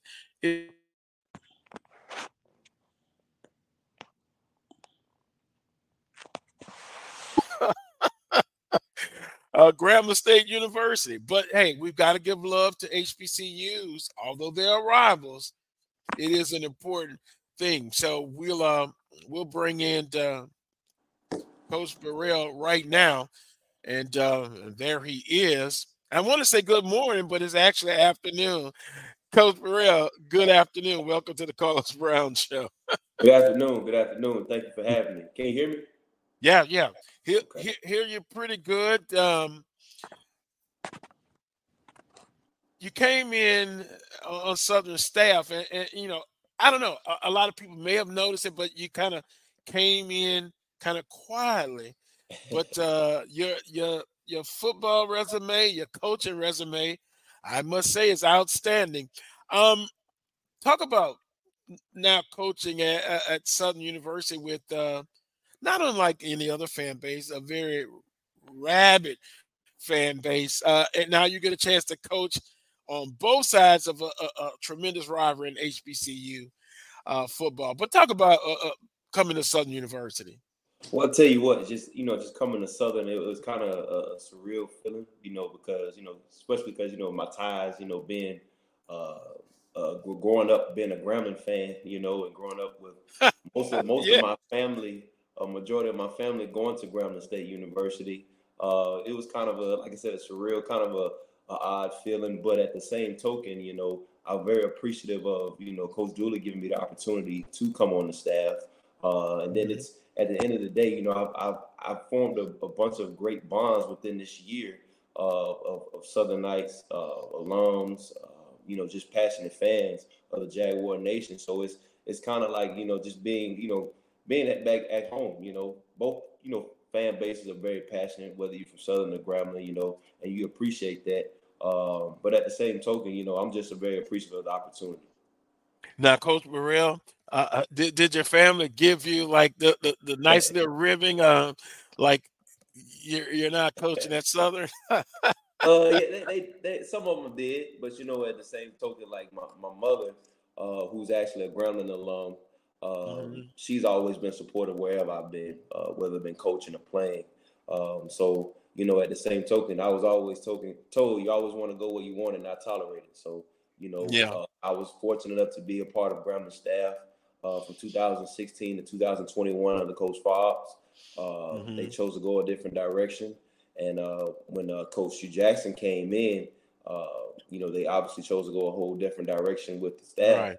And I was one of the, guys who got let go. So I took a year off in 22. Then last year in 23, got a phone call from Coach Dooley and also Coach Graves as well, because we all coached together at Grambling in 2016 and 2017 with me and Coach Graves through 21. So, it's a relationship business.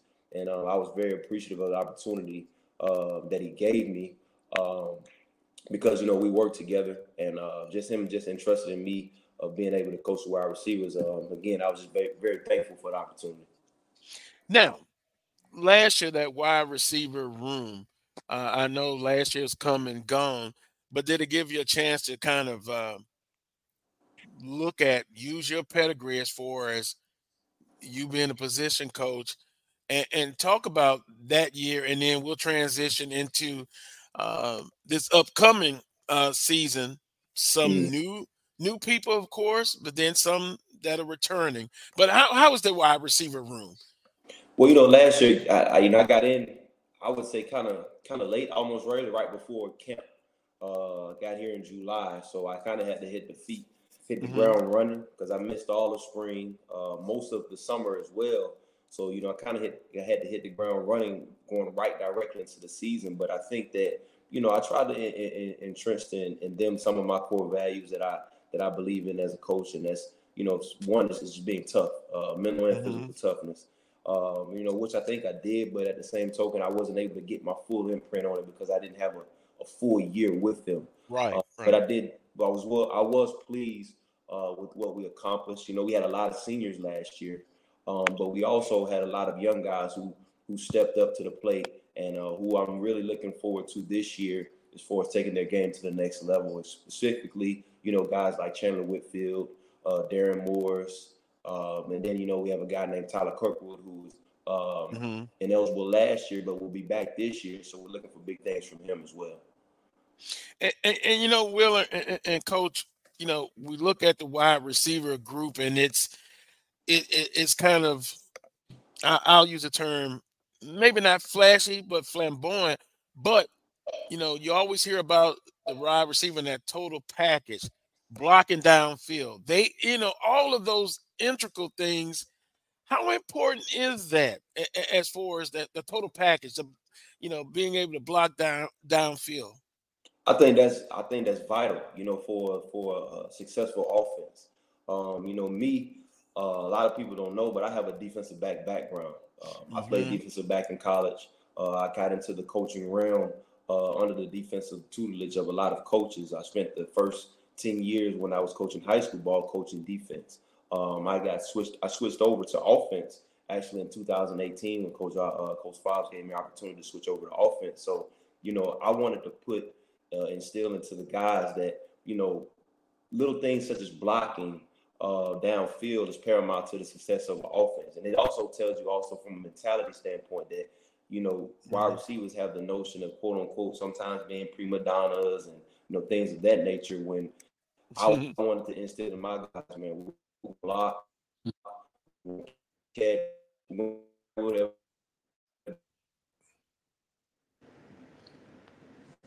I think we may have lost Coach Burrell. And I found that it's the little things, Carlos, that get you over the top. Especially for our kids coming from HBCUs, that sort of thing. Scouts come into on the campus, and they go in, they're looking at film, that sort of thing. They know you can catch the ball. They know you can catch the ball before they come look at you. What they want to see what you're doing away from that. Taking plays off. Are you able to block downfield? Are you able to stay with your blocks? That sort of thing. They're looking at effort. They're looking at execution. On top of the things that they come for. But like I said, 9 times out of 10, you're a receiver. They know you can catch the ball before they step on campus. That's what that's what they want to see. What else is it that you can bring to the table?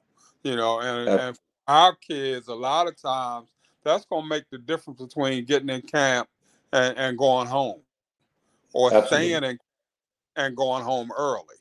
So if there's one message that I like to give to our kids, it's the little things that's going to get you over the top. Do you stay with your block till the whistle blows? Are you always engaged in something all the time? You're a defender. Are you always around the ball? Those are things that those scouts are looking for, and those are the intangibles that 9 times out of 10 are going to help you get over the hump.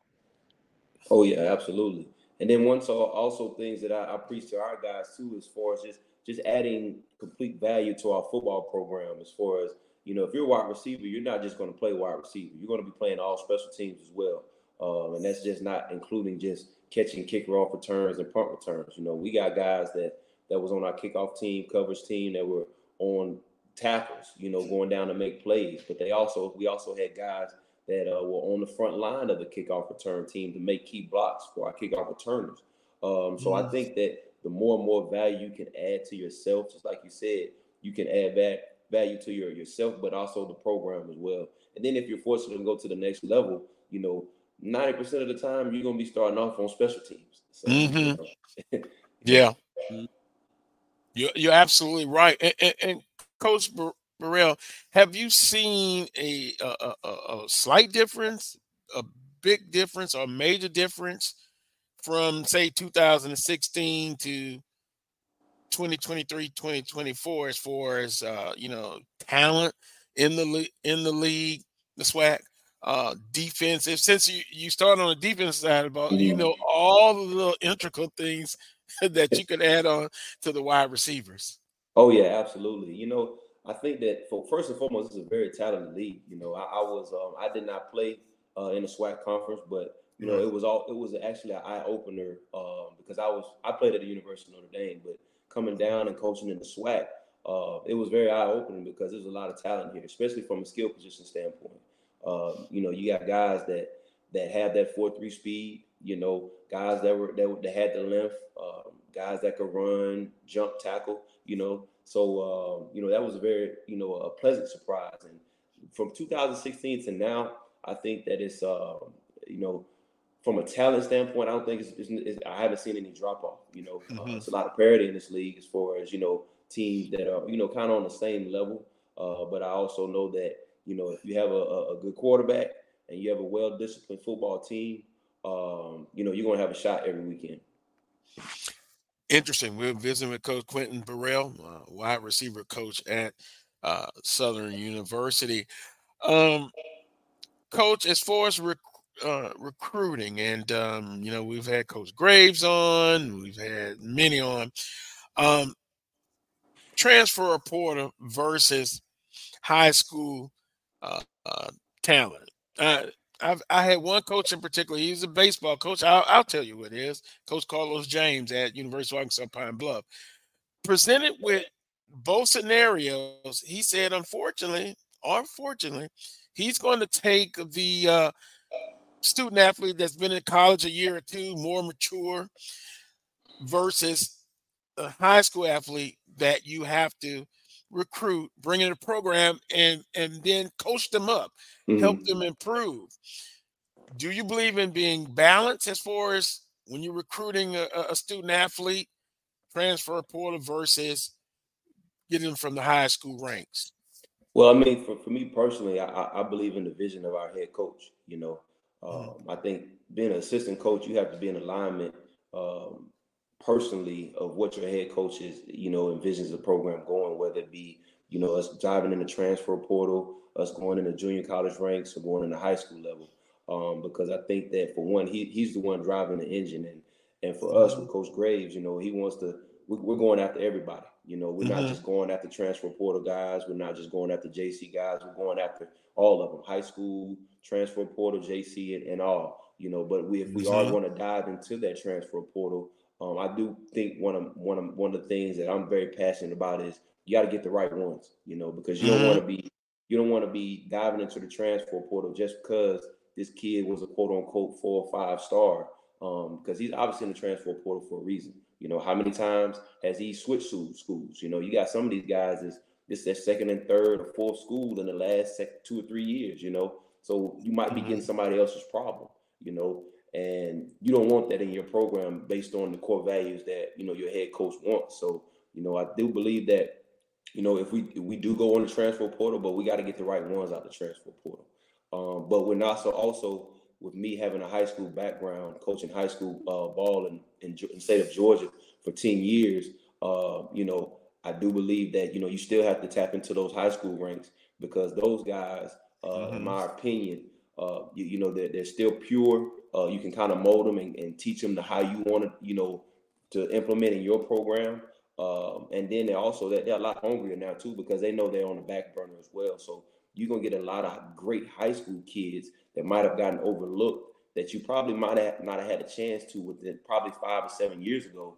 Whereas now you can get some really good quality high school players that might have been overlooked. And Wheeler, when you look at Southern's 2024 recruiting class, it reflects that balance, as I call transfer portal, JUCO, and on the high school level. We just had Coach Fuller on, 2 players coming to Southern's program from the high school rank. So I think you have to have a good balance. And I was just interested in seeing your response to that question, because I asked everybody that. And now, boy, with the transfer portal and college athletics and NIL, I reference it as the genie has been let out of the bottle. And once it's out now, they're trying to put it back in, but you're not going to be able to do that. Oh yeah, it's tough, man. College football has definitely changed within, like I tell some of my friends, within the last 3-4 years, you know, and it's constantly changing. So we have to be abreast of everything that's going on, all the rule changes and everything, because if not, you know, a lot of times you can get left behind. But at the same token, like I said, man, I think it's extreme value in the high school kids. And like you said, the kids we get coming from Catholic, you know, they come from championship programs, so they have championship pedigree. You know what I mean? And not to mention they're in our backyard. So, you know, we're getting good quality kids from that standpoint. They're local, but they have championship pedigree as well. And Coach, I know you work with the quarterbacks as well, and you mentioned Georgia. That just kind of triggered me out. The young man from that we interviewed on the show from Georgia's quarterback, I believe he redshirted. And then you have another young freshman quarterback. How important is for them to develop and to be in the competitive race with, I guess, Bowden, who probably, as Coach Graves said, you got to put somebody out there to start in the spring. Right. He'll be out there. But talk about the competitiveness of the quarterback and then, of course, the wide receiver room. How important is that going into the spring game? Spring practice, I'm sorry.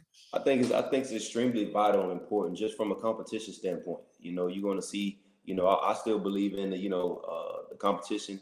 The cream is always going to rise to the top, and I think that when you specifically talking about the quarterback room, you got some very talented guys, Noah, T-Set, Jalen Woods. Those guys are for one, they're not little kids, them guys, you talking about guys that are all 6'2" and above, and all of them are well over 200 pounds.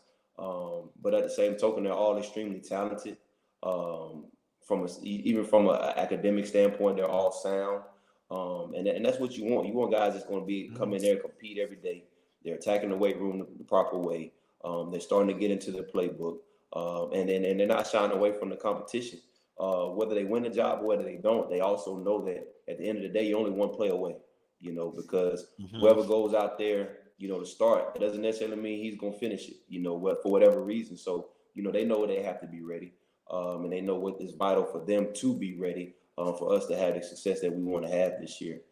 Even from a receiver standpoint, just having depth, but also just creating that level of competition to let guys know that every day we got to come ready to work, rain, sleet, snow, or shine, whatever the conditions are, whatever type of atmosphere or adversity that we're facing, you got to come ready to work because there's injuries, there are guys that might leave the program, some guys that might come in the program, and competition is going to breed the character and also reveal the character that you might have as far as, all right, I don't care who's coming in this program or who's been here. I'm going to make sure Coach Burrell knows who I am to where it's now, okay, I might not be able to start, but I might be able to be in the rotation, or I might be able to add value on special teams, or, somewhere like that. And I think that's vital for a winning program, in my opinion.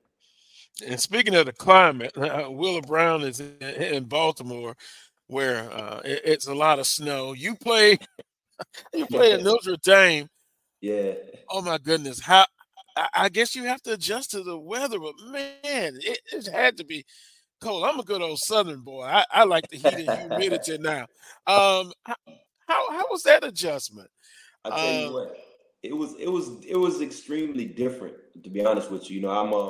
I'm originally from Grambling, Louisiana, but I went to high school in Atlanta, Georgia, for 4 years, and then found my way. Was fortunate enough to get a scholarship at the University of Notre Dame, and it was, to be honest with you, it was a culture shock in many different ways because I went to an all-black high school, and going from an all-black high school, then going to Notre Dame, a Catholic school, to where you being probably maybe 2 or 3 black kids in a classroom of maybe 75 or 80 kids. That was a culture shock for me. But then also the weather as well. You waking up to 5 degree, 6 degree weather, whereas here, you out of school for a couple of days and, the snow might come down there. They shovel that snow to the side. They keep it moving. It's a normal business day for them. But for us down south, we get a couple inches of snow. It's a freeze warning. You might be out of school. So that was a culture shock. And that was a little adjustment that I had to make. But I really enjoyed my time up there. I wouldn't second guess my decision at all. It was a decision that I made that I felt that I needed at the time, and I really did because I formed a lot of bonds and relationships with former teammates, professors, and even people who just took care of me outside of football. And it was something I needed at the time. Well, on that note, Coach Burrell, we appreciate the time. We were finally able to work it out to get you on the show. I know you're a busy guy, and any closing comments you want to make to the Jaguar Nation, the HBCU Nation? Well, I just tell you what, man, first and foremost, I appreciate you guys for having me on. I'm looking forward to the season. Looking forward to, Coach Graves continuing to indoctrinate, his mindset and mentality for us going ahead into the spring. And then our next phase is to head into the summer and the fall. We're really excited. We're putting in the work. We're definitely putting in the work. So we're just excited for the season, man. We're going to take it one game at a time. And, one thing that you're going to have with a Coach Graves football team is we're going to be mentally and physically tough. So we're just excited for the season. I'm just ready to get it going, to be honest with you. But we also know it's a process. It's a process that you all got to go through. And just praying for good health, both from a coach's standpoint and a player's standpoint, and looking forward to a great season. Yeah, I can hear Coach Graves now on the video in the iron hole. And, and Wheeler played collegiate ball, offensive lineman. I'm sure he can appreciate that. In the iron hole, boy, I just hear that ringing out. Coach Graves, you got to love him and the entire staff. Absolutely. Have a great weekend, Coach Burrell. We appreciate it and look forward to talking with you again.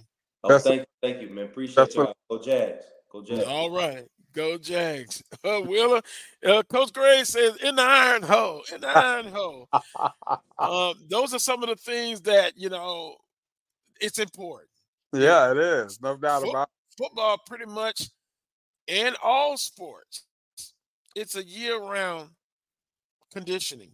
And it's got to be. Both from the mental and the physical standpoint. Yeah, it's got to be. It's got to be. Always has been. And I believe it always will be. If you're going to be good. Yes, sir. On that note, I want to thank Coach Fuller, who joined us on the show, head football coach at Catholic High School. Of course, Charles Edmond and his champ. Wheeler, Charles says Alcorn basketball, don't give up on them yet. They will be heard from. I think they've been the most disappointing team so far on the men's side, but hey, they could turn it around. They lost some scores and stuff, but we appreciate Charles. Coach Pettaway joined us, also Coach Burrell, and of course you, Wheeler. Quickly, Wheeler, we got less than a minute. Closing comments, sir. Take us out. I'm a big proponent of Bill Parcells. It always says you are what your record says you are. Yeah. Well, yeah. And what you do in October and November, basketball-wise, has no say-so come February and March. So, the teams that, our schools beat, during the guarantee game period, that sort of thing. It was all well and good back then, and got a lot of kudos for it back then.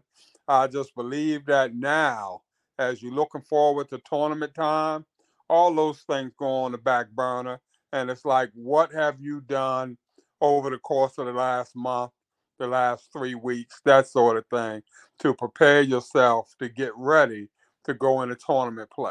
That's what's going to tell the tale of the tape. What you did back in October and November, Carlos, now that's ancient history, baby. That's ancient history. You can't go back and draw from the ghost of beating Arkansas State or whomever, and say all of a sudden now we're going to turn this on. It's what are you doing now to get ready for, tournament play, that sort of thing. Are you playing your best ball right now?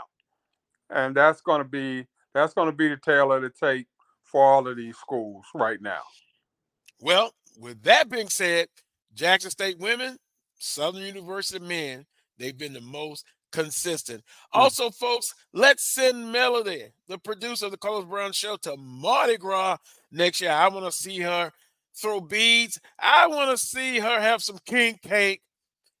And until next Saturday at 11 a.m. for the Carlos Brown Show right here on the Black College Sports Network. Until next time, peace and God bless.